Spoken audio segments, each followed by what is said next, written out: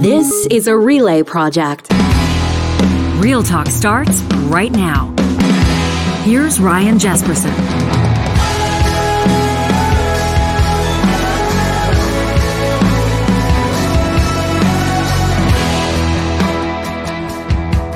On this, the 24th of February, we welcome you to Real Talk.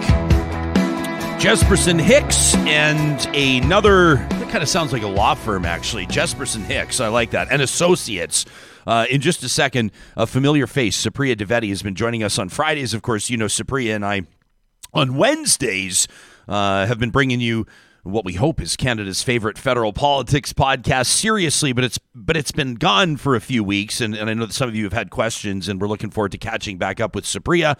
And we're going to talk about real life today. Coming up in about a half an hour, is Canada broken? 3 professors from our nation's capital, from the University of Ottawa, are going to join us to talk about this Rouleau report. You know, Justice Paul Rouleau ruling on whether or not, this is that final report on whether or not this is the Public Order Emergency Commission. Was the federal government correct or justified in invoking the Emergencies Act? But bigger picture, what does this mean for upcoming crises in Canada? I mean, what is, for example, blocking the Ambassador Bridge, blocking trade between Canada and the U.S., putting our nation's capital into a stranglehold, occupying downtown Ottawa for weeks on end? What does that have to do with, for example, an upcoming climate crisis? What does this have to do, generally speaking, bigger picture, with whether or not Canadians prioritize or have the capability to preserve the rule of law? We're going to get into that with Nomi Claire Lazar, Vanessa McDonald, and Michael Kempa. That will be our Real Talk Roundtable today, presented by Urban Timber. And what I think is probably the biggest banger of a trash talk that we've ever had.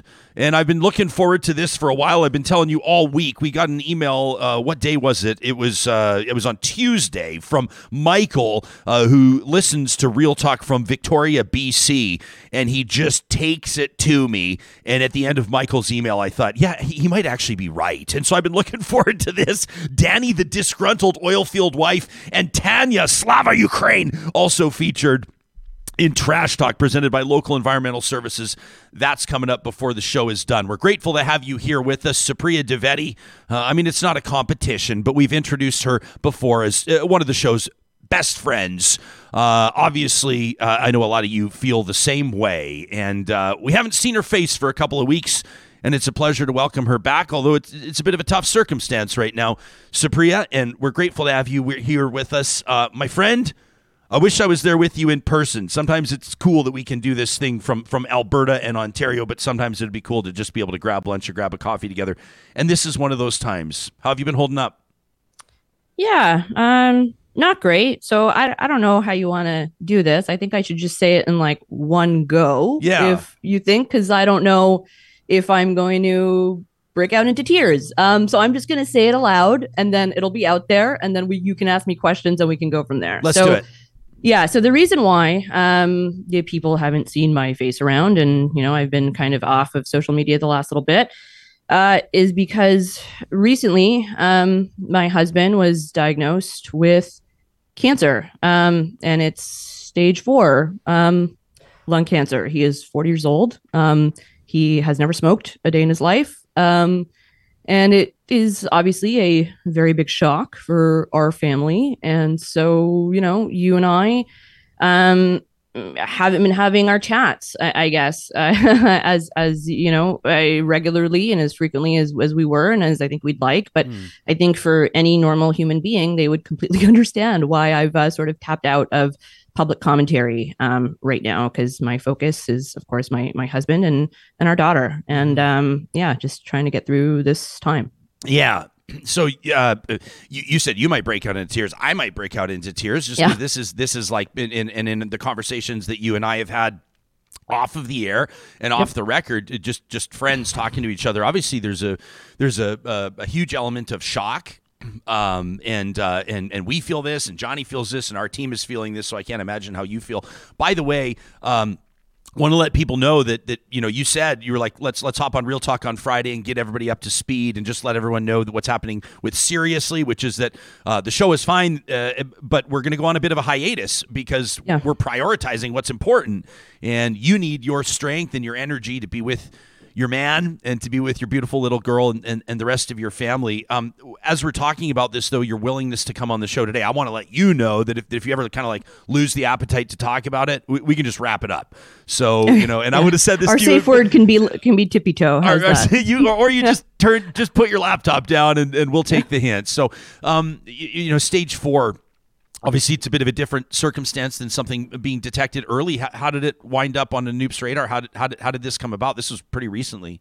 Yeah, so he has an autoimmune condition, and so he sees a pulmonologist pretty regularly, and they do from time to time scans on his lungs. And in September, they found a small growth, and for whatever fucking reason, they decided that they were going to wait 3 months basically to see what the rate of growth was. So they did. It grew. Then they did a biopsy. And then in January, it came back. It was cancerous. Then he had to get like a bunch of scans done, right? An MRI and a PET scan. Those showed that it had metastasized to different areas of his body, and that what we were dealing with was going to be stage 4. And I mean, one thing I will say that's been very surprising to me about this entire situation is that you get these like absolutely devastating, pathology or radiology reports, and there's no medical guidance. You don't have any conversation with like a physician or a healthcare provider or professional right away. They just kind of show up on your online portal, and I mean, it's not the best getting these reports without a conversation with a doctor or a nurse or somebody that can guide you through this. And I mean, like I'm pretty medically literate, right? I think I've mentioned this to you before. I have a weird amount of doctor friends in my immediate circle that I can sort of lean on pretty regularly.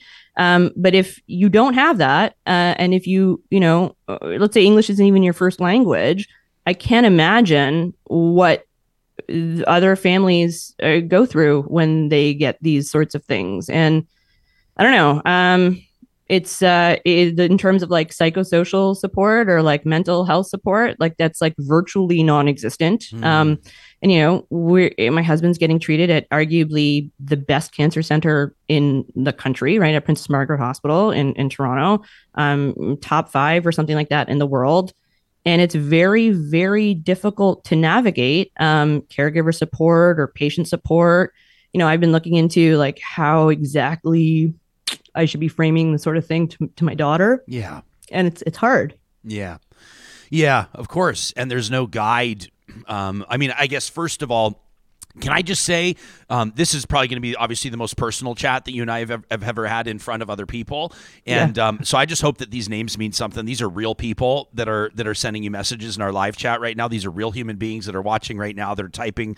There's emojis of hearts and the hands together in prayer, and people like Jason and Sharon and Artemis and Kathy and Tracy and David, Sharon and Rose. I mean, they're all sending their love to you, and I'm sure that your family has been. I know that you guys have a support network, like most people do, but that doesn't necessarily mean that everybody knows how to navigate it. And there's so many personal elements to this.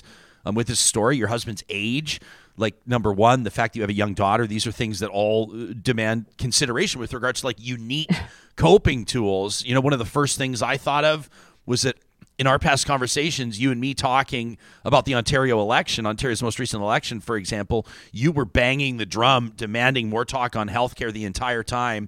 The cruel irony of that is not knowing at the time, about the fight that your entire family was about to embark on, right? And now, obviously, unfortunately, it goes without saying, and in a tragic sense, you have this front row seat, this cruel reality of some of the challenges that people encounter navigating the healthcare system when quite literally someone's going to be fighting for their life.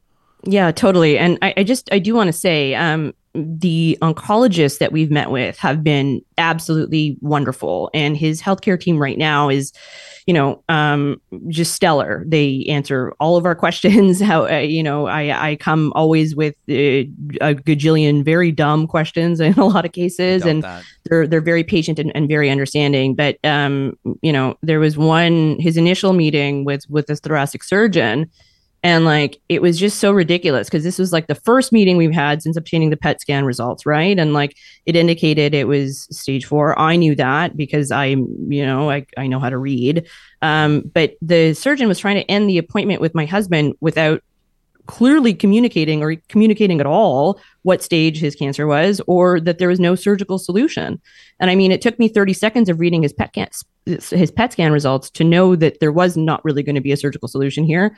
And then when I pointed out to the surgeon that he was, effectively ending the meeting without clearly communicating anything to my husband, he got super defensive and told me, and this is a quote, "I get that you're an emotional wife right now, but you only have one patient to look after for your husband. I have dozens and dozens of patients to think about right now."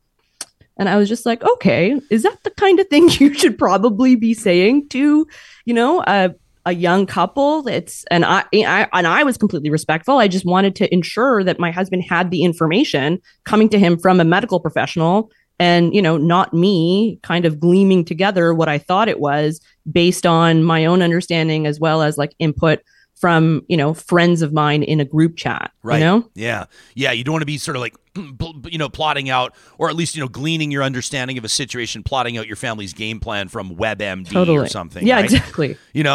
Something like this. I think the very first comment in the entire live chat we started talking was "fuck cancer," and this is because have you ever you meet a lot of people that would never use the F word until they're talking about cancer, and then they'll put that bumper sticker on their car because it has impacted almost everybody in different ways. This is impacting you in a viscerally personal way. This is not the way that it's supposed to go, right? But people here are sharing their personal experiences. Aitken here in the live chat says our healthcare system's truly broken. We have to do better. This is inexcusable, right? I mean, others are saying, Tanya, for example, says before the times of online health records, these conversations would have come via a physician. We clearly haven't figured out how to manage the change, which is an interesting observation. And she goes on to say, by the way, surgeons don't get through school for their personalities. They do not. You got to kind of be careful. I say this all the time to my lawyer friends with a chuckle. It's not fair for us to paint entire professions as having one personality trait or as being one type of person. But in a lot of industries, and I think that high-achieving and very intelligent surgeons or physicians would be an example. It doesn't necessarily come with that bedside manner. I'm not saying every doctor. Some of them are phenomenal. We're going to talk to Shazma Mithani, an ER doctor, next Wednesday. I mean, her communication skills are off the charts. But there's a lot that do not have that, and I think that it just goes to show. I mean, when we talk about bringing improvements to healthcare, making healthcare more personal, more empathetic.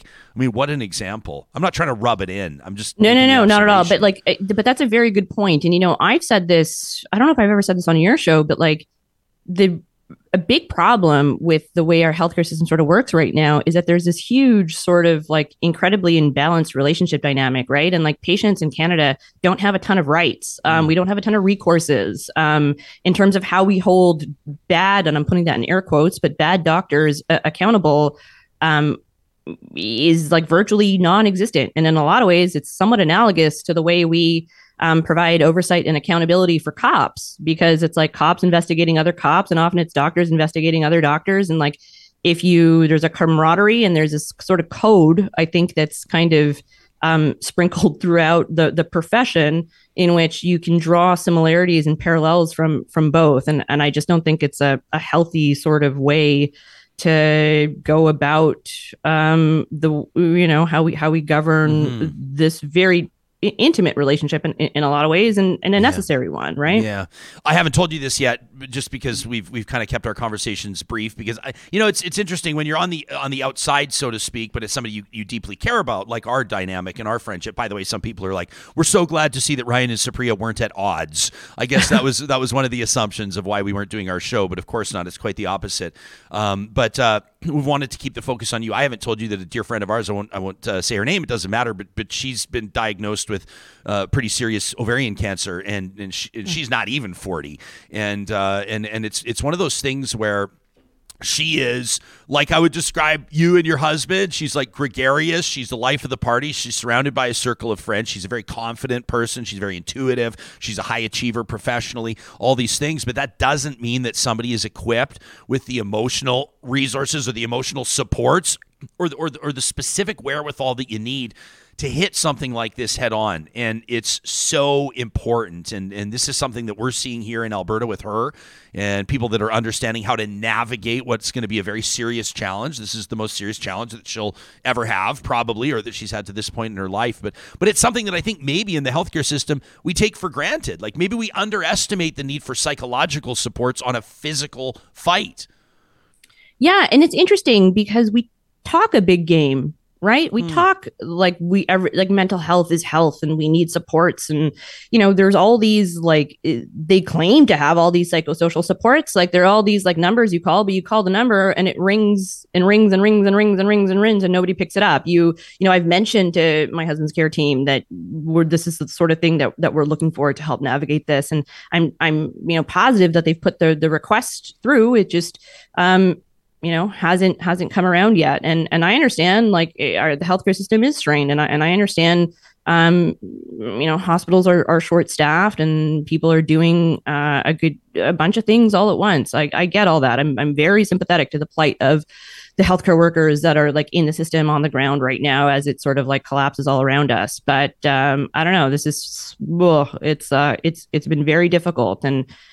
And again, at the same time, I consider myself lucky. I have a friend whose sister is undergoing chemotherapy in Montreal, and her chemotherapy was delayed by 5 weeks because they're short-staffed at the hospital that she's receiving chemotherapy at. Like, can you imagine? Like, this is, I don't know. It just seems like there are all these issues, and they've been simmering. And to your point, I've been banging the drum. A lot of folks have been trying to talk about this, but we just seem to be doing the same thing over and over again, which is to ignore it. And when we stop ignoring it, we just throw more cash at the problem without questioning whether or not the cash is going to solve the problem, or like what the actual issues are and how we can go about improving our healthcare system substantively and have a grown-up conversation about it in a way that doesn't just, peg us or compare us to the American system.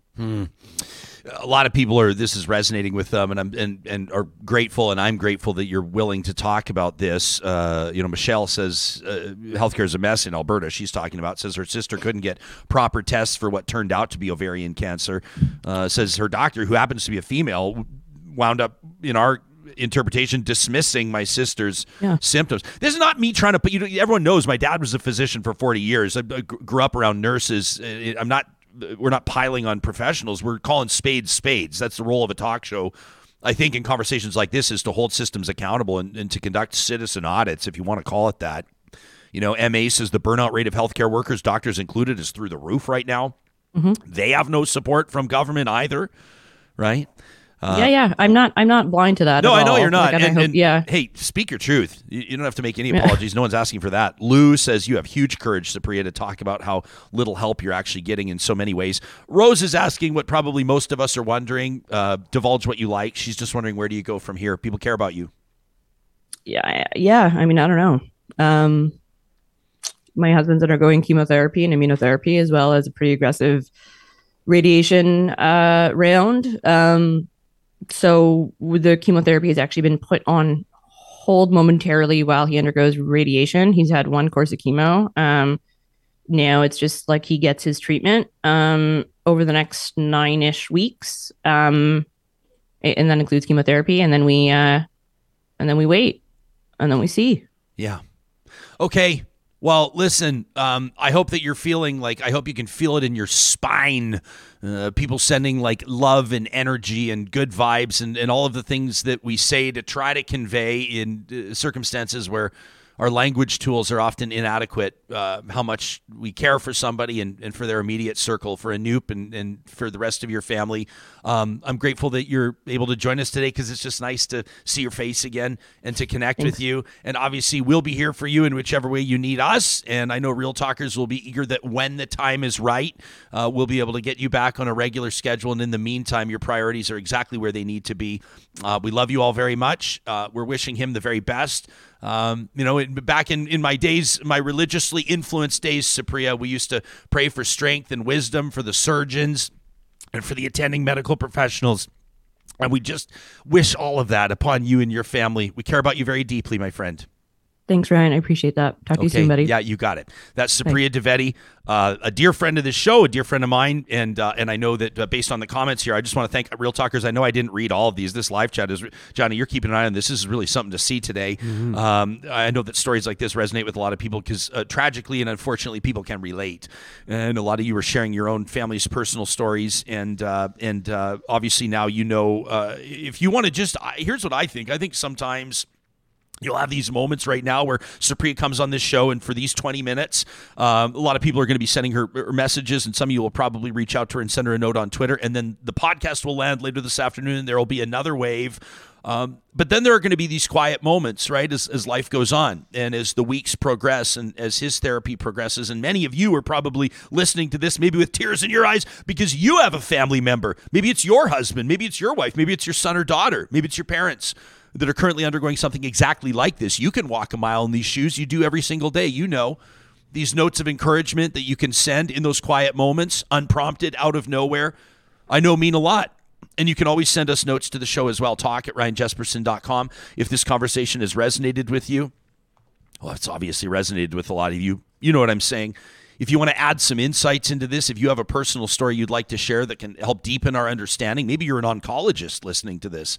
Maybe you're a nurse in an oncology ward that has some insight into the challenges of providing health care. Maybe you feel healthcare workers have been unfairly painted in this conversation. We want to be able to create space and make space for these types of conversations, and we always appreciate hearing from you. As a matter of fact, I want to get to a couple of emails. I will before the show is out. Many of you were in touch with us following our conversation with Justin Bourne earlier this week on Tuesday. His book, Down and Back, talking about his journey with alcohol and family and hockey. And it's resonated with a ton of you. We have one here from Anna that wow. I mean, it's never lost on us. We read that email yesterday. I think it was from Kathy that wrote in talking about her feelings about the defund the police movement based on her son's mental health journey. It means a lot to us when you trust us with your stories and trust us to share them with the Real Talk audience. These conversations are presented by sponsors. I mean, we talk about family right now. This is a family-owned business, the team at Grand Dog Essentials. We feed our family members, Moses and Monroe, our beautiful boxer and lab, their quality raw food. And we've been customers of Grand Dog Essentials long before we started doing business with them. They've got a special right now. If you're looking to shake up your dog's diet, maybe there are some health issues you're looking to attend to. Maybe you've been learning a little bit more about the importance of protein in a canine diet through the month of February. So this is coming to an end pretty quickly. Their Doggy Moggy blend. This is the beef chicken blend that Monroe's been enjoying. 40-pound boxes of raw pet food. It arrives frozen, delivered to your door. You thaw it out as you need it every day. It's on sale for 20% off the regular price. That's $73.50 for 40 pounds on a box, depending on the size of your dog. Obviously, depends on how long that'll last you. The discount code BC2023 at checkout will help kick in that 20% savings.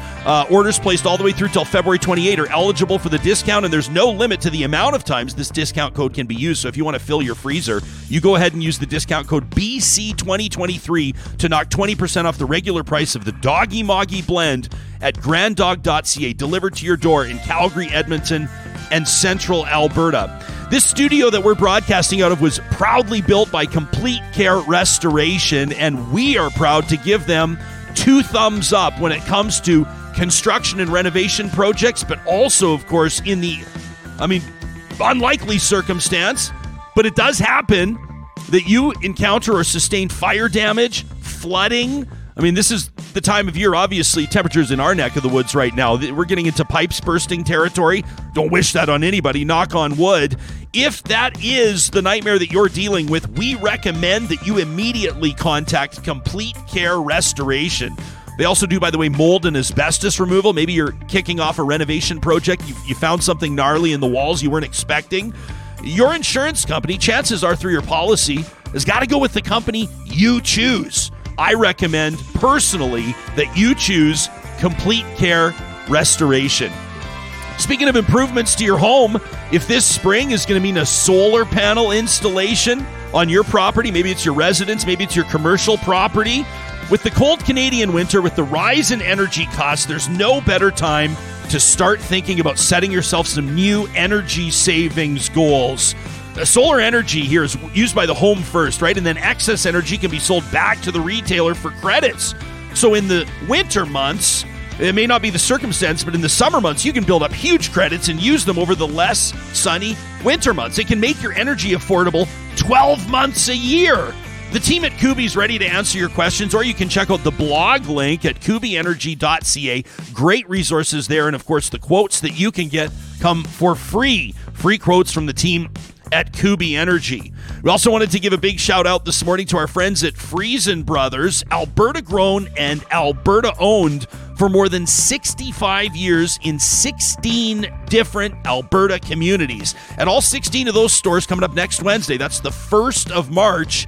You know, I'm just reminding you so you have it circled on your calendar, 15% off all grocery bills, $75 or more. That's a huge deal for families looking to keep more money in their jeans. You can also check out the Family Essentials flyer online at Friesen.com. As a family business started way back in 1955, Friesen Brothers has always been focused on family. That's why they've developed their range of family essentials to help you save on the everyday products that you use the most. And a big shout out as well to our friends at the Dairy Queens of Northwest Edmonton and Sherwood Park. If you don't feel like cooking this weekend, if you're feeling like maybe sinking your teeth into those all tenderloin chicken strips that Dairy Queen's so famous for, why not swing by a DQ in Palisades, Nemeo, Newcastle, my home location of Westmount, or of course Baseline Road in Sherwood Park. That's one of the 5 busiest Dairy Queens in the country. They've just done a beautiful renovation. You have to check it out. Their crispy chicken strips doused with your favorite wing sauce are worth the trip. Plus, they've got them all covered with that honey barbecue sauced and tossed chicken strip basket with those crispy DQ fries. You can find them, of course, at the Dairy Queens of Northwest Edmonton and Sherwood Park. Our Real Talk Roundtable coming up in just a few minutes. We're going to answer the question, or at least endeavor to answer it. Is Canada broken? You hear politicians insisting that it is, and the evidence that they point to, that Ottawa occupation, that freedom convoy, the disgruntled Canadians that turned up in the nation's capital to send a very clear message to government and to their fellow countrymen and women.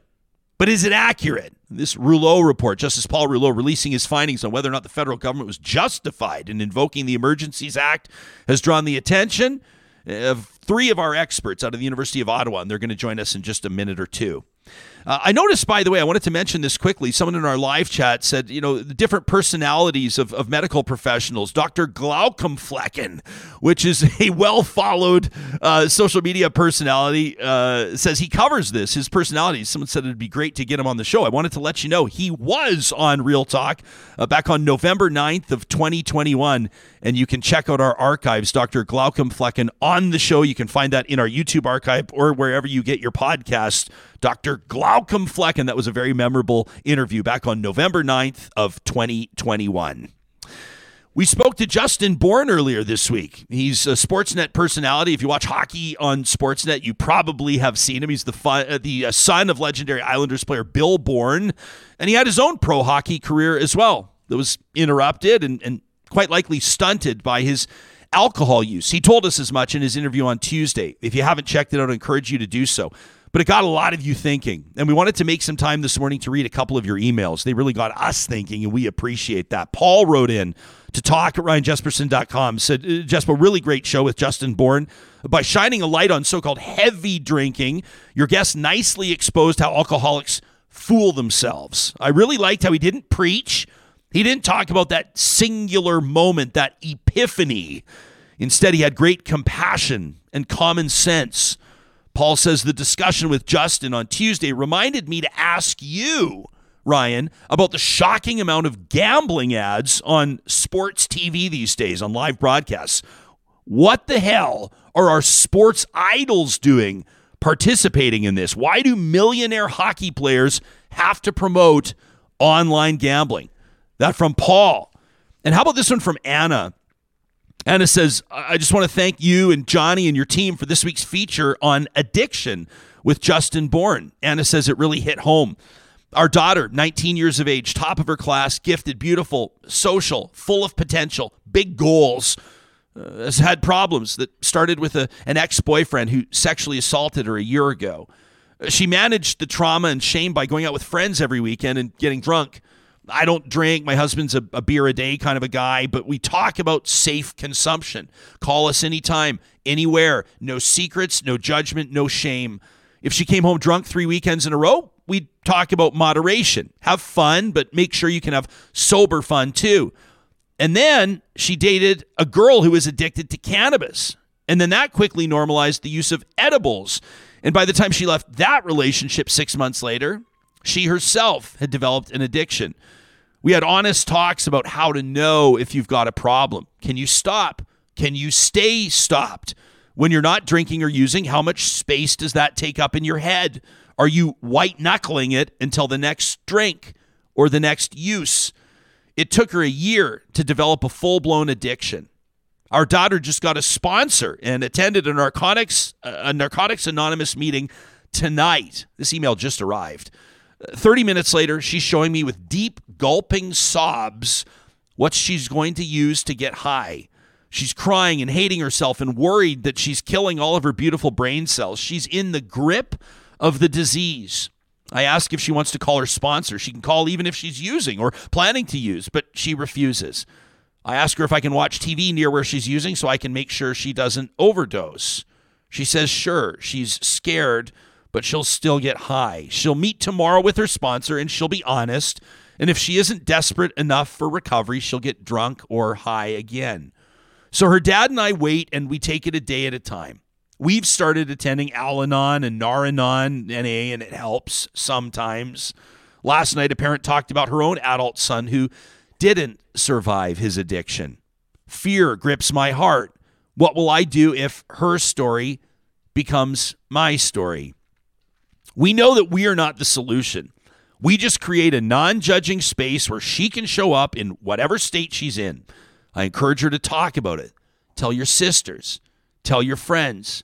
Don't let the disease shame you.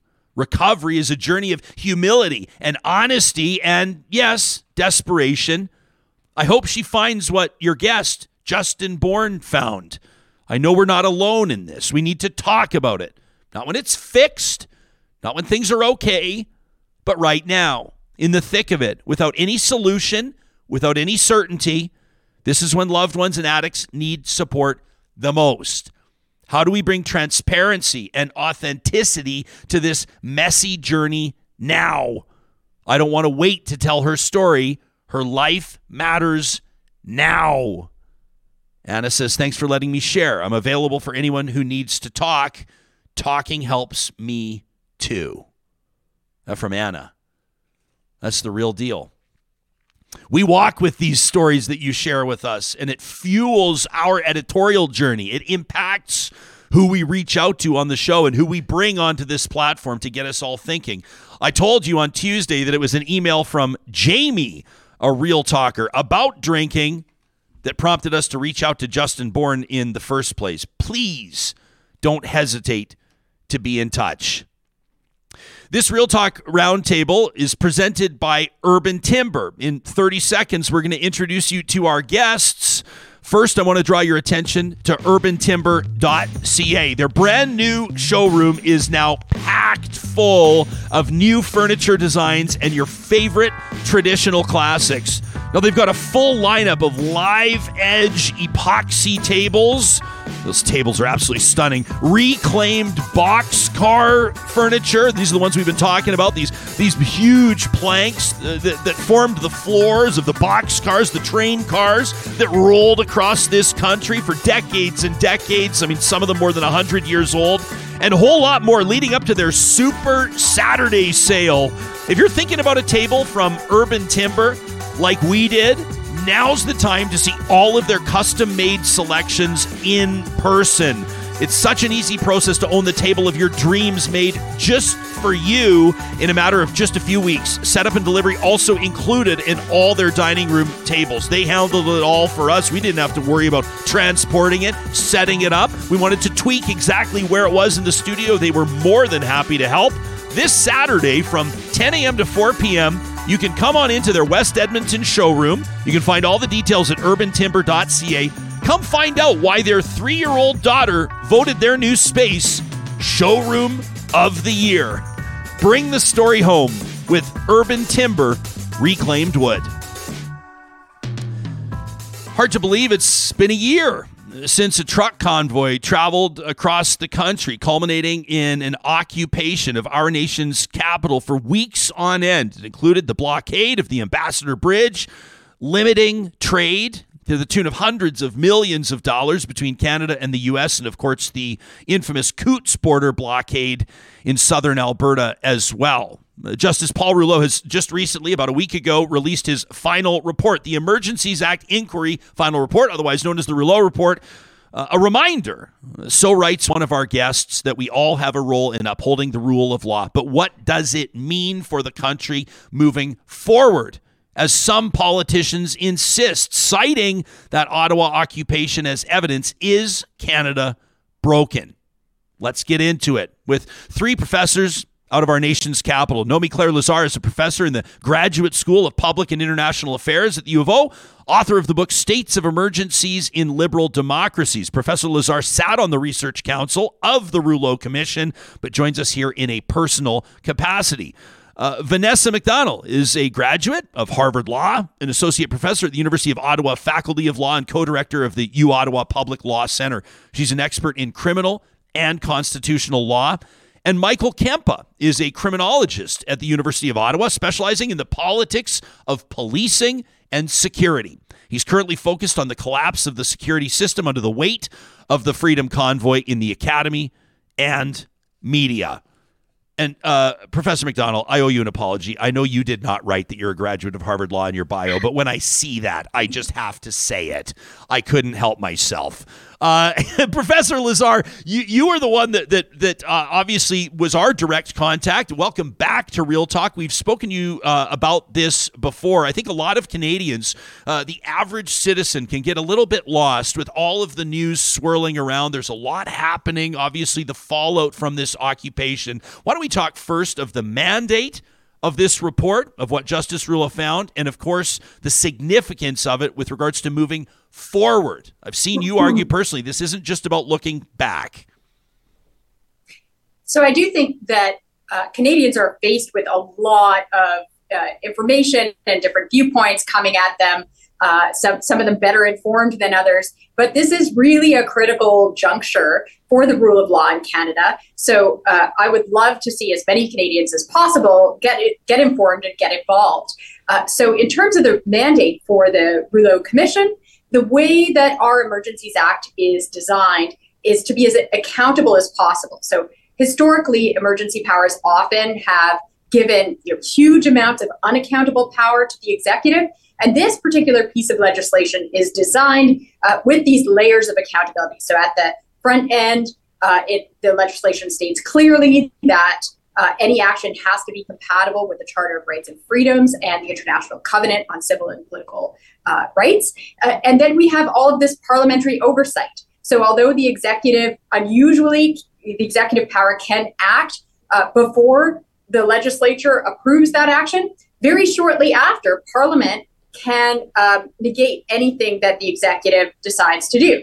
So if, say Trudeau said, declared a state of emergency right now for no good reason, Parliament could nix that right pretty much within a few days. So we do have those safeguards, and then we after the fact we do have this commission. So the law requires the commission. So it's not up to the executive. If you use emergency powers, there's going to be an inquiry. So you have to know as an executive that you're not going to get away with anything, that there is going to be this scrutiny of your actions. And that serves a couple of purposes. The first purpose is that it's kind of like putting a little guy on the shoulder of the executive who's saying, do you really want to do this? Is this really a wise idea? Do you really want people knowing you did this and for that to go down in history and for that to be in front of the voters in the next election? So because the prime minister, because the executive power knows that after the fact, there's going to be this scrutiny, they kind of self-police, ideally. So that's the first purpose of having a commission required in the law. The second purpose is that the commission then lays before the Canadian public this mass of information and evidence that has been gathered, because it's really important that Canadians understand their role in this process. It doesn't end with the Rouleau Commission. Now the evidence is in front of us. We are sovereign. The people are sovereign. And it's now our job to hold government to account. This is public accountability, not just legal accountability. So that's partly why I say that we shouldn't just look backward with the Rouleau Commission, but we should look forward, both with respect to what possible, what needs to be fixed. And I know my colleagues are going to have some views about this, as do I, but also that we Canadians should say it's not just what Commissioner Rouleau has decided, but we also get to decide whether we think this is justified, and we get to have that say at the polls as well as right now in our public conversations. Yeah, and by the way, just let me spell it out. I want to encourage all three of you to jump in. Feel free to interrupt each other. Feel free to tell me my questions are stupid. I do have focused questions for each of you. Oh, and I want to give shouts out to each of your work, because you've all done a ton on this public facing as well. Coming up, Michael will mention your piece in the National Post. Nomi, your piece, theconversation.com. People can read that as well. Emergencies Act, Inquiry, Final Report. A reminder, we all have a role in upholding the rule of law. Before we get to focused questions, let me just ask the panel, does anybody here actually believe that a federal government, and I'm not saying they didn't, I'm just asking the question, does anybody here believe that it would be that the federal government's chomping at the bit, that politicians would be super eager to invoke the Emergencies Act in what some sort of a hungry power grab to take control or shut down people's bank accounts? I mean, it seems to me to be such a political liability, or a potential liability, such a hot potato. I find it hard to believe that a federal government would do something like this willy-nilly. Comments from the panel?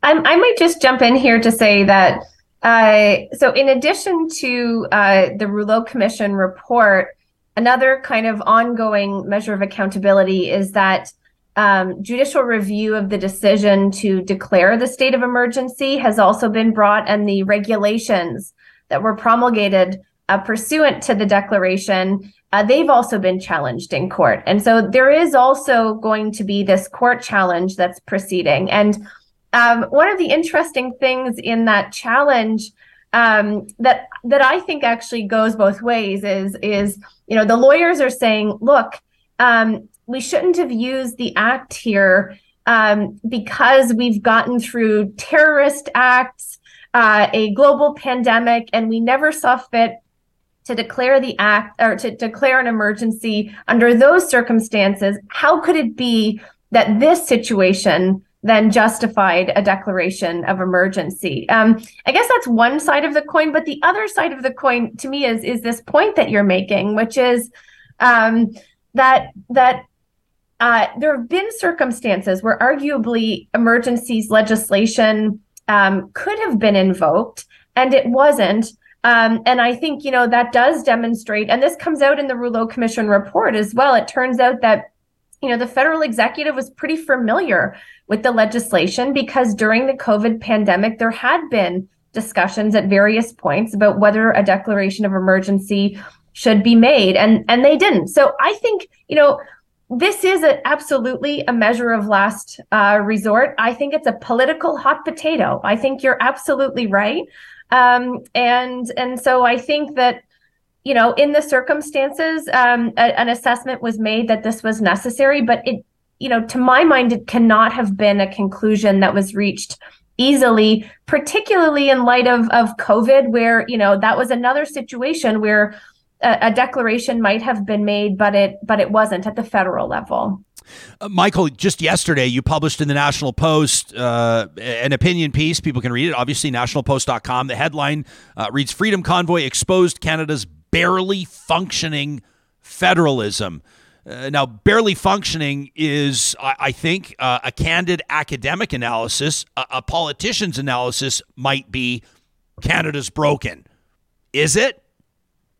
I wouldn't say broken. I would say faltering, for sure. And I think on that point, if you think about our politicians reluctant to mobilize the Emergencies Act, if you need any more evidence, they were reluctant to use even their ordinary powers at the municipal level, provincial level, and federal level. This was such an unpopular set of issues, COVID-19 mandates, not wanting to be seen on the wrong side of the protest. So absolutely, they're afraid to use the Emergencies Act, and they're so afraid they don't even want to use their ordinary powers. And that's where we get into the idea of federalism not functioning properly. One of the things that Rouleau made so very clear was that if the cities, the provinces, and the federal government had done what they were meant to do and coordinate their response a little bit more effectively, it's not that we wouldn't have had any major disruption or protest or illegality, but if we had responded quickly, we might have been able to prevent it from escalating to a situation of emergency at all. Professor McDonald, you have a great Twitter thread. I want to direct people's attention to it. They can follow you at Vanessa_MacD. We have it linked on our official show promotion this morning from our account at Real Talk RJ. You say you write about Justice Rouleau's findings about the characterization of the convoy, who these people were, and what we can take from the sentiments that their actions conveyed. It's fascinating, and I think it's important to focus on. Can you take us into it? Sure. So, I mean, one of the things that I think is interesting about Rouleau's findings in this regard is the way he connects what happened with the convoy in Ottawa to these kind of larger trends that we're seeing around the globe right now. And so certainly there's lots of scholarship identifying how, the rise of populism is spreading in jurisdictions around the world, and that we're seeing these kind of populist sentiments, but also kind of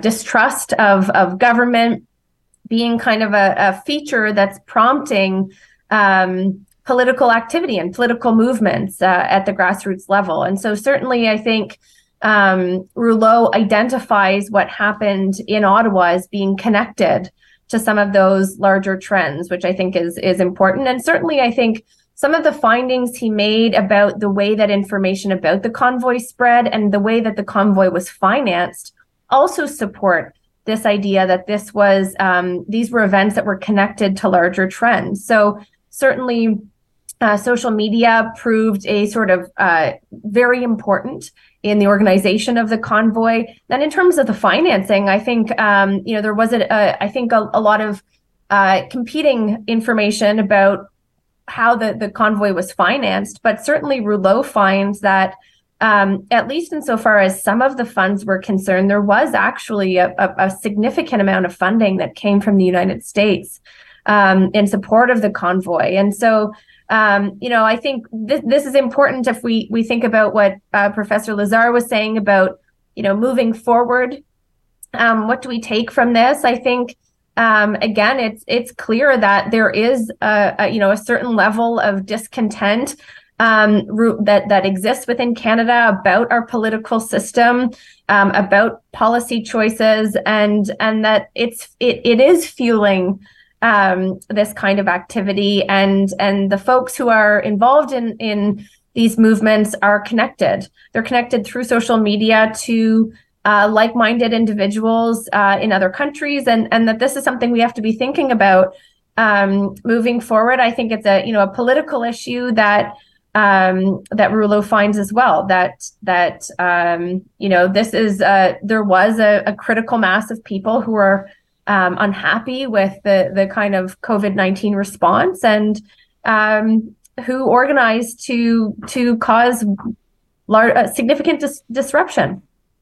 It's interesting. The three of you all. Oh no, go ahead. Oh, just in addition. Oh, go ahead. It's okay. Look at us all being so polite right now. Lazar, Professor Lazar, you want to go first, and then we'll get right back to you, Michael.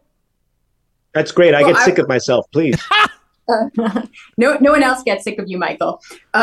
So I think that it's important to pick up on this point that we do have a significant change in the political texture in this country and globally, and that we can expect that these kinds of political crises are going to multiply and are going to intersect with the increase in climate tension as well. So that's a piece that was not part of Rouleau's mandate, but the Rouleau report provides an occasion for us to start thinking about this very seriously. So we may be looking ahead to a Canada in which climate change leads to numerous natural disasters, sort of cascading one into another. Natural disasters have a way of course, impacting the economy, sometimes sparking disease, and flowing back over and into these increasing political tensions.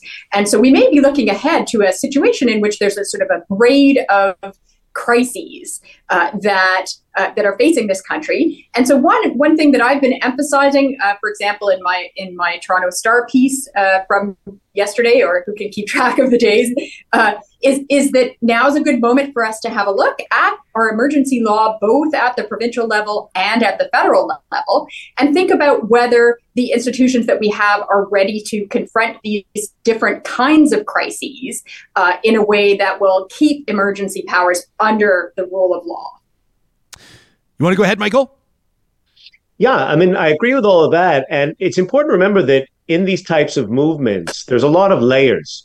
And at the sort of base of the layer are a group of people who just generally don't really like or appreciate the modern state. They're not into experts organizing centralized programs of any form. They would prefer to have a very hyper-local form of government where they run themselves and maybe use the family a lot more and so forth. And COVID-19 and state programs for mandates were almost the perfect state issue to mobilize far more people to join this little bit more of a radical movement underneath it. So now that COVID-19 mandates are for the most part resolved, you still have that fundamental group who are just floating different issues pretty much on a weekly basis to see what sticks. So around that general theme of we don't trust government, we don't like experts, we'd rather run this all through very local communities, they'll float new ideas and there'll be ebbs and flows in the movement. But it'll be very unlikely they'll find very soon anyway another issue that will sort of motivate as many people to attach to what they're on about. There'll be a few hundred people that will show up here and there, protests across the country, until they happen to find another issue that pulls enough people back into the movement for a temporary time being. And what you're saying is resonating deeply with me. And Vanessa, I'm going to come right to you. We literally, like just yesterday, brought two experts on to talk about the idea of 15-minute districts, 15-minute cities. And this is, I guess now, Canada's hottest conspiracy theory, because cities like our home city of Edmonton are talking about informed urban design. And so they want everything. I think everybody knows this already, but what it represents. But the idea that a community should be walkable and convenient, and people should be able to access services without a vehicle, if they so choose, within 15 minutes. So we are talking about misinformation. We're talking about disinformation. We're talking about engaging with conspiracy theorists and whether or not you should. I mean, if this is just a loud few dozen people, then is it really worth it?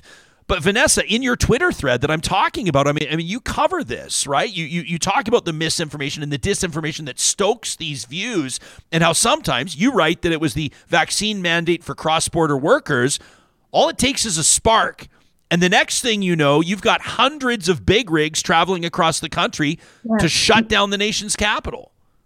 Well, and I think what I would say there is that, I think Michael has rightly identified the way that, there's always a core. There's like there's a committed core to these movements, but then also there are all sorts of people who can connect in some way with it. And actually, I think here the point that Nomi's made is very important, because I think, certainly if you look at the politics around Canada's climate policy, for example, I think this is a place where, I think this is another potential spark or something that could keep these kind of movements going, where there's a real tension, I think, between the federal goals when it comes to Canada's energy and climate strategy, and the views of people in some provinces that are heavily dependent on oil and gas revenue for maintaining a particular quality of life. And I think actually, I think now you have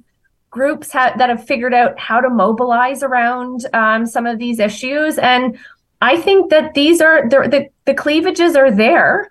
And on an issue like climate policy, where there are very different views about how we move to a greener economy, I think there's lots of space there to kind of deepen polarization. And frankly, some of our federal politicians are staking their political careers on that. 100%. So this is, another piece, I think, is the way that, politicians sometimes seek to use these movements for their own political advantage. Nomi? Just to build on that, it's important to note, and for anyone who's interested, there's a whole paper that the Commission requested that is up on the Commission's website on this subject in particular. It's important to note that that some of the roots of the convoy, so yes, it cohered around the vaccine issue, but some of the roots of the convoy do stem back to climate issues, groups that originally mobilized around climate issues. And I do think that Vanessa is exactly right that we'll see more of that.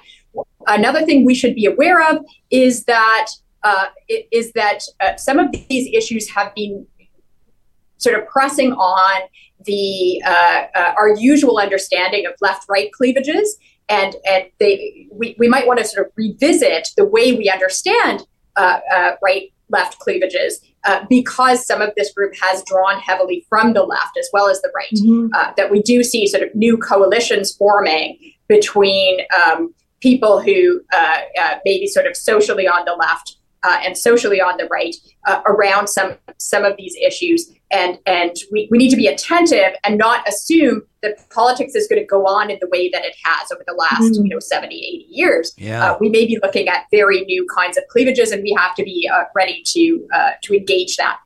Vanessa, what's resonating with you so strongly? No, I mean, I think this is, I just like the way that Nomi's characterizing for me, one of the most interesting pieces of following the commission was trying to understand the convoy itself and understanding how the right to peaceful protest, how we understand that right in the context of a very sort of heterogeneous movement. And from a legal perspective, this is a really interesting question. But I think it also underscores Nomi's point that it's pretty clear that this was not a unified group of people that had they were there for a whole range of reasons. Sure. And so to kind of label the participants in any simple way is probably impossible and is not going to take us very far in terms of understanding how we deal with challenges in the future. Because certainly, at the root of this, and I think, Rouleau did quite a good job of this in his report, one of the things that we need to preserve is, of course, this right to be engaged politically, to come to Ottawa and to protest policies that you don't agree with. This is, in fact, at the core of our democracy. And so there's a real tension when we talk about this, because this all went so wrong.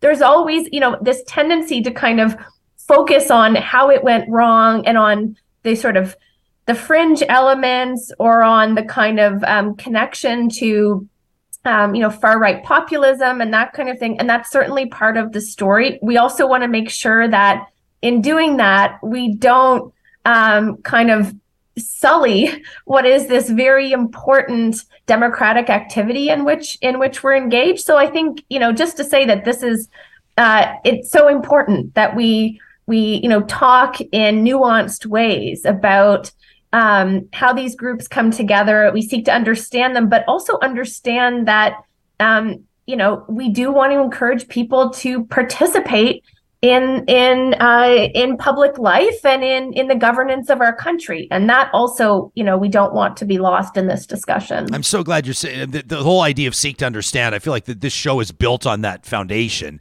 It's kind of the whole point. And I've had conversations with people. I had a conversation with a fellow that participated in the Freedom Convoy, and he took issue with a comment that I made on the show. It's fair, and I heard him out, but it was like, this sort of ties back in our live chats tackling this right now, the Prime Minister's characterization of this group in Ottawa as a fringe minority. And you look at some evidence, like I think, I won't apologize for pointing out that flying a swastika or flying the Confederate flag says something. It's pretty undeniable. It's pretty black and white about the message that sends. There are also, though, and I'm not an apologist, I'm just stating facts, people that participated, that used their own money or perhaps donations from others, whatever the case may be, to participate, to drive across the country because their ability to work was limited and their family was encountering financial hardship, and they come from a place of sincerity. And the fact of the matter is, optically and publicly on the 6 o'clock news or on shows like this or on one photo posted on Instagram or Twitter, it's all one group.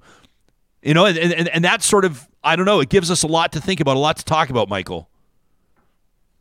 Yeah, I think that's huge. I mean, a look at the impacts of the COVID pandemic and all of the government responses in terms of economic impacts on Canadians, the uneven distribution of consequences. I mean, these things were obviously racialized. They were divided on gender lines and so forth.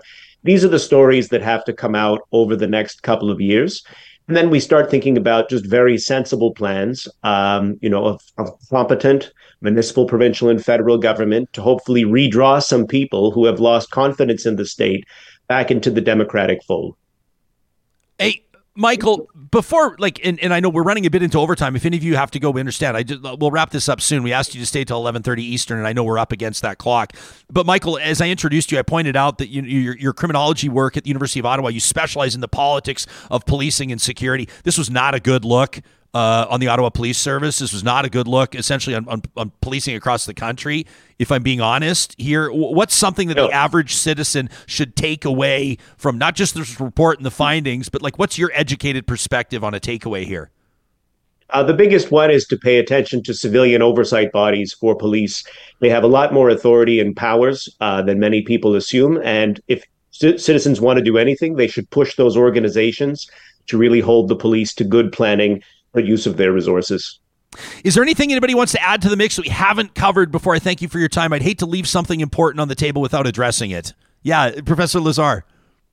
I just want to hammer this one more time. I've been doing it a lot over the last few days, but that's because I think it's critically important. Citizens, we need to turn our attention to the provincial emergency legislation. We've been focused on this federal legislation. That because it was a bit of a shocker, that there was this federal state of emergency, but there are provincial states of emergency very frequently, and they're only going to get more frequent.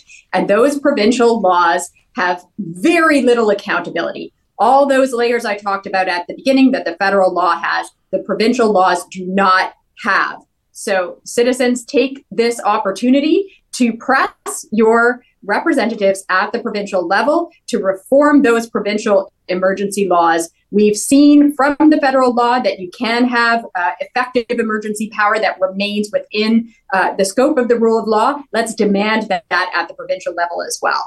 You think that would happen in our home province of Alberta? Do you perceive that being a top priority in Alberta right now? Are you asking me? I mean, I'm just looking at nobody wanted to deal with Coots. And I mean, Coots is the one, as far as I remember, they didn't find a whole bunch of ammunition and weapons on the Ambassador Bridge. They found it at Coots. I mean, people are facing charges, conspiracy to murder RCMP officers. And yet all it was, I mean, I know I've used the hot potato analogy twice here, but the province, our provincial government was insisting that it was a border crossing and it was the feds' issue. And the feds were insisting it wasn't their problem and it was up to then Premier Jason Kenney to deal with. The province couldn't find tow trucks. They couldn't find companies that would pull these rigs out because there was fear of reprisal there. I mean, it was an absolute mess, and nobody in Alberta wanted to touch it. No, not at all. I'd say, but out in Alberta there, you're now figuring out if you want your own provincial police service away from the RCMP. So you could push your legislation. So let's do a 2-for-1. We'll figure out what we're doing with provincial policing, and we'll reform our Provincial Emergencies Act at the same time. It would be perfect. There you go. Hey, see, this is the headway that we make on shows like this. That was Michael Kempa, a criminologist at the University of Ottawa. We've heard from Nomi Claire Lazar, a professor in the Graduate School of Public and International Affairs at the University of Ottawa. Check out her book, States of Emergency and Liberal Democracies. And Vanessa McDonnell, an associate professor in the University of Ottawa's Faculty of Law, co-director of the U Ottawa Public Law Center. We're so grateful for your time, the three of you. Thanks for, kind of, do I say dumbing it down into terms that us average civilians can understand? We appreciate it. Thank you. Thanks for having us on. Yeah, you bet. You can let us know what you thought about this Real Talk Roundtable presented by Urban Timber, talk@ryanjesperson.com. Of course, our email inbox, goes without saying, is monitored by our team. And while we try to respond to every email we receive, we certainly can make you the promise we do read every single one. If you're watching this from across the country and you're a professional engineer, I want to draw your attention to apexautomation.ca. They're proudly based out of Edmonton, but they have field offices literally across North America, in particular Canada and the United States. But they're drawing the most talented professional engineers and automation experts from around the world. They've tripled their team's size in the past couple of years, and they're currently wide open on the hiring front. You can check out apexautomation.ca to learn more about career opportunities and some of the projects that you could be working on. They span different industries: energy, tech, obviously AI, mining, chemical facilities, power generation, you name it, they automate it at apexautomation.ca. You can check out some of the specific work they're doing in automation. Fascinating stuff. That's why so many people are bringing their careers over to Apex Automation. Wanted to mention Park Power this morning in a reminder. I saw somebody in the live chat. I'm not picking on you. I don't even remember your name, but somebody said, we're seriously considering bringing our business over to Park Power. What are you waiting for? You're paying too much right now. You can compare rates on electricity, natural gas, and internet. It takes 2 minutes to do at parkpower.ca.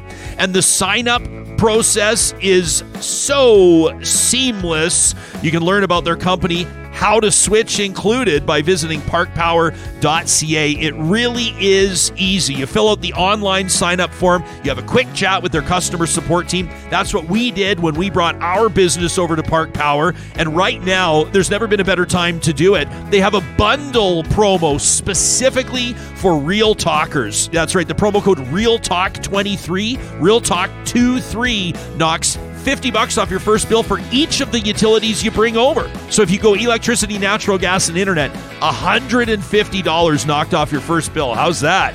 That's just one of the reasons why we recommend you do business with Park Power. At Eden Landscaping, their business is bringing outdoor spaces to life. A custom landscape builder with more than 20 years of on-the-ground experience in Edmonton and area. Trust your landscape redesign to Eden Landscaping. Do you have a brand new house that didn't come with anything, not even sod? Or do you maybe have a property that could use a bit of a facelift, maybe a bit more curb appeal? Regardless of what your budget is, Eden Landscaping brings full project management to the table. There is not a construction problem they cannot solve. That's right. That's their business, is finding solutions and bringing your outdoor space to life. You can reach out and start that conversation with them today at landscapeedmonton.ca. And hey, calling all old-fashioned lovers, if you're looking for the latest and greatest when it comes to maple bourbon, can I draw your attention to whiskeydrop.ca? Click on the search tab and punch in Real Talk. That's going to take you directly to our cask number 2, a special release from me and the team at Broken Barrel, a wonderful distillery that actually smashes up. They use sledgehammers and they smash up old barrels that were holding maple syrup. Can you imagine the flavor that wood holds? They get these splinters, they're called staves, and they dump those maple-infused staves into virgin oak barrels where this bourbon is aged. It's a limited release. It's going to sell out soon. You can go to whiskey-drop.ca today to order yours. They'll ship it across the country. It's the Real Talk Cask number 2, Broken Barrel Maple Bourbon, in partnership with the team at PWS Imports. Well, every Friday, thanks to our friends at Local Environmental Services, we give you a chance to blow off a little steam, to take what you're feeling and make sure that thousands of people hear it. It's a tradition we call Trash Talk!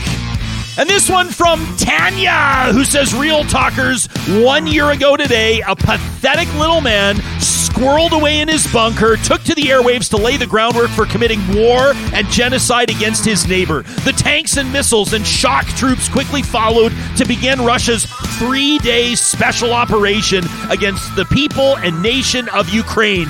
And here we are a year later. A year where we've witnessed horror after horror of death, rape, torture, destruction, kidnapping, and war crime after war crime committed by Russians and their allies who refuse to turn their backs on an imperialistic and colonial worldview. We have similarly seen heroism and resistance and defiance and resolve from the people of Ukraine and their supporters around the world, true defenders of freedom and democracy. So on this, the 24th of February, 2023, 9 years after their revolution of dignity dumped a corrupt puppet government and 1 year into the fully throated invasion to destroy them, on behalf of the people of Ukraine and defenders of democracy everywhere, fuck you, Putin. Fuck you, Russia. Glory to Ukraine. Slava Ukraine. That's from Tanya. I love it. How about this one from Danny, the disgruntled oil field wife? She says, here's a good one for you, Real Talk. Slave Lake United Conservative Party politics have run amok again. Yes, again, with what could be called the weakest vetting of a politician since Joe Biden passed his medical. Woo! It's Alberta. We all love a good redneck politician, but this one's gone too far for this, mama. I don't care what you do behind closed doors with consenting adults, but apparently Martine Carafel, the UCP candidate nominee, well, she does, so much so as to publicly berate the pride flag and then blame it on her religion. I guess the Pope maybe missed the message on that one. Beyond the clear homophobic tendencies, she's also publicly called Dr. Theresa Tam a monkey. Seriously, none of this as a public citizen, but as an assistant to the ever-missing Slave Lake MLA Pat Rayne. We cancel comedians for less than this. I guess Slave Lake politicians have become a joke anyway. Pat Rayne to his assistant, Martine Carafel. What a look for the heart of Northern Alberta and for Alberta's energy sector. This is what you call a vetting process? 2 duds in a row? Who is this local UCP board? 84-year-old retirees that don't know how to turn on a computer? Danny, maybe we should bring the information back on floppy disks, and we might have better luck in choosing a rep that actually reps the people, the demographic of our wonderful region. It's no wonder the left thinks that all conservatives are nuts when we roll out candidates like this. I'm 33 years old, I'm a lifelong conservative, and even I'm going to have trouble voting for this candidate. It looks like the Slave Lake region will fall to the NDP once again. United Conservative Party, hey? I guess unless you're gay or a minority, then maybe you don't belong and will openly mock you. I don't know. Conservative shouldn't be a dirty word or embarrassing, but man, this makes me feel filthy and embarrassed. I'm sure I'm going to get some blowback on this from the local party reps. Actually, wait, no, Jespo, you're not going to fax this to them, are you? Because these boomers don't even know what a podcast is or who the people in this region are. From Danny, the disgruntled oil field wife. Wow. And how about this one from Michael? This is the one I was telling you about, Real Talkers. Michael says, glancing down the Real Talk lineup, I read this. How is the average Canadian supposed to wrap their mind around Jamie Salay's downward spiral? Excuse me, Ryan? I'm supposed to have to wrap my mind around a person who's clearly experiencing some form of mental debilitation? Somehow it's up to me to deal with this? Look, it's not my problem. How about she wraps her mind around the fact that most Canadians think she's a far-right freak and wouldn't give her the time of day? Why do people in the media constantly take these broken individuals and somehow frame their problems as my problems? So now we have to wrap our minds around it or grapple with this or deal with that? Bullshit. How about assuming it's not the job of the average Canadian to wrap their minds around Jamie Salé or anybody else? How about focusing on the broken person and the harm they're causing and not expecting that it's somehow the average Canadian's problem? Hey, look, Jamie Salé, Theo Fleury, Jordan Peterson, or some other far-right fuck said something wild. How are you going to grapple with it? Guess what, Ryan? I'm not, right? It's the same as all these people in organizations like Media Matters, constantly tweeting Fox News clips and opining on how outrageous they are. Yeah, thanks a lot. I already knew that, which is why I don't watch Fox News in the first place. I don't need reminders from anybody else of how bad they are. I think people like you in the media should take a step back, take a deep breath, I will when I'm done, and have a hard look at how they frame these questions. Even by writing the copy that you did, the wrap their minds around it line, you give credence to these people, basically suggesting that they should be taken seriously by us, normal, average Canadians. I think it's all a type of bias.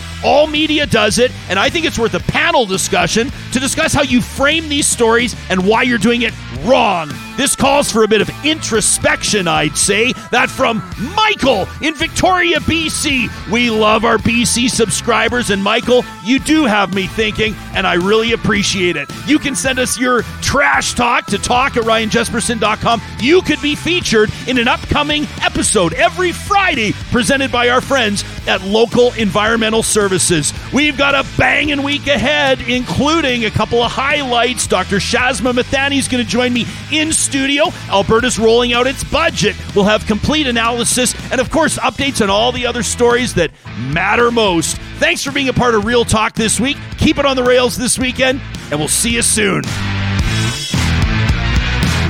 Real Talk is hosted by Ryan Jesperson. Executive producer Josh Dunford. Technical producer John Hicks. General Manager Katie Cook-Chivers. Account Coordinator Lawrence Derlego. Human Resources Lena Shepard. Website Design Mike Johnston. Voiceover by me, Carrie Skelton. Real Talk's editorial board is Supriya Dwivedi, Ahmed Ali, Randy Morin, Ann Castleman, Ori Hogan, Harman Kandola, Catherine O'Neill, and Chris Henderson. Member Emerita, Julie Rohr. Real Talk is recorded in Edmonton, Alberta on Treaty 6 territory, the traditional and ancestral territory of the Cree, Dene, Blackfoot, Saulteaux, and Nakota Sioux, home to the Métis settlements and the Métis Nation of Alberta. Real Talk is a relay project. For more, check out ryanjesperson.com.